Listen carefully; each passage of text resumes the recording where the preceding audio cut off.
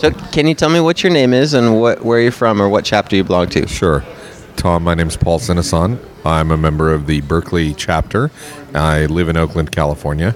I'm also a member of the Virtual Instructional Design and Learning SIG, or community.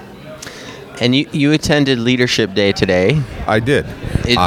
Did you learn anything that you're going to do differently, or anything that struck you? Well, there are some things that struck me that, and I'm sort of in a special position having been involved with STC in leadership capacities at the chapter and regional level for a number of years. There is a place for me to be a resource for other people to answer questions through. And in the past, I've done that on an ad hoc basis.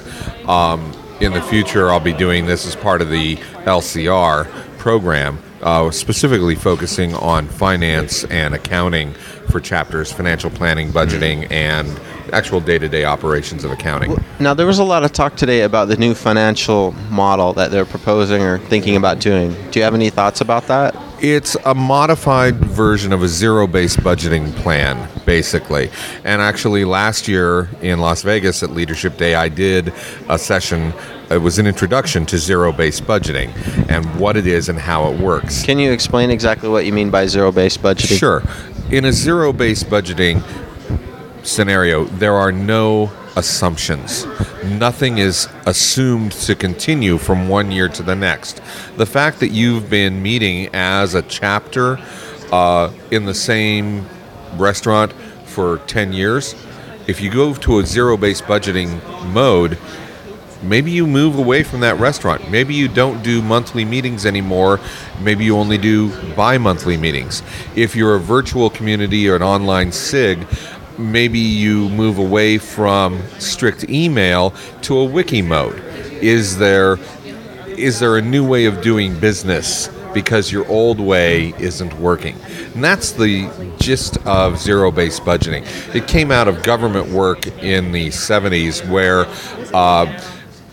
appropriations were never certain, and you had to look at, what are we doing? Is it worth continuing? Are we getting any bang for our buck?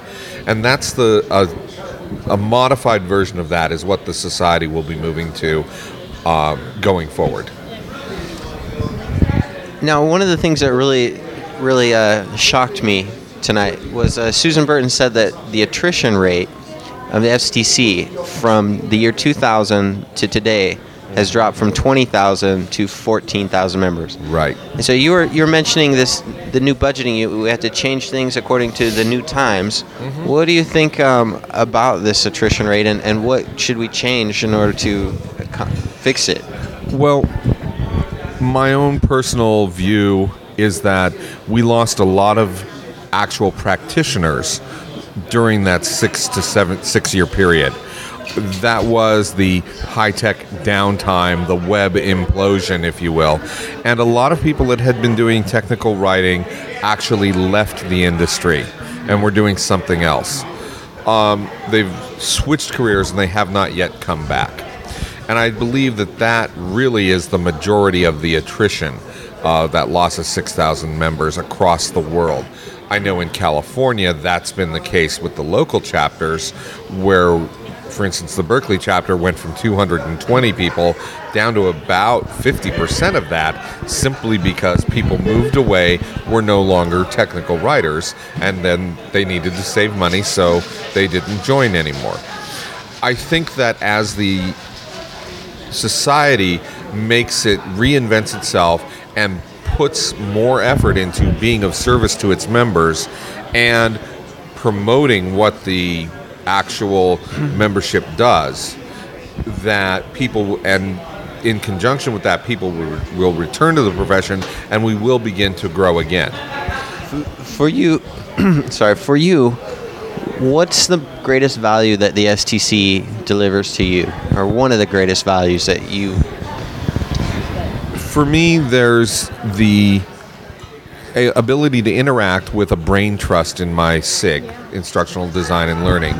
When I have a particular question, I can either ask that question or search the archives of our email lists to see if someone else has asked that question in the past. Find that answer and move forward. And that actually is not just on necessarily technical items, but about a year and a half ago, I needed to redo my resume, and the members of the SIG were the people that I turned to for feedback on a rewritten resume, because these are peers of the not of the people that would be hiring me, elsewhere around the country, not in California, but they were the people that would hire instructional designers, technical trainers, curriculum developers. So their feedback on how I was presenting myself was extremely valuable. That's one example. Another example would be what I learned at the annual conferences.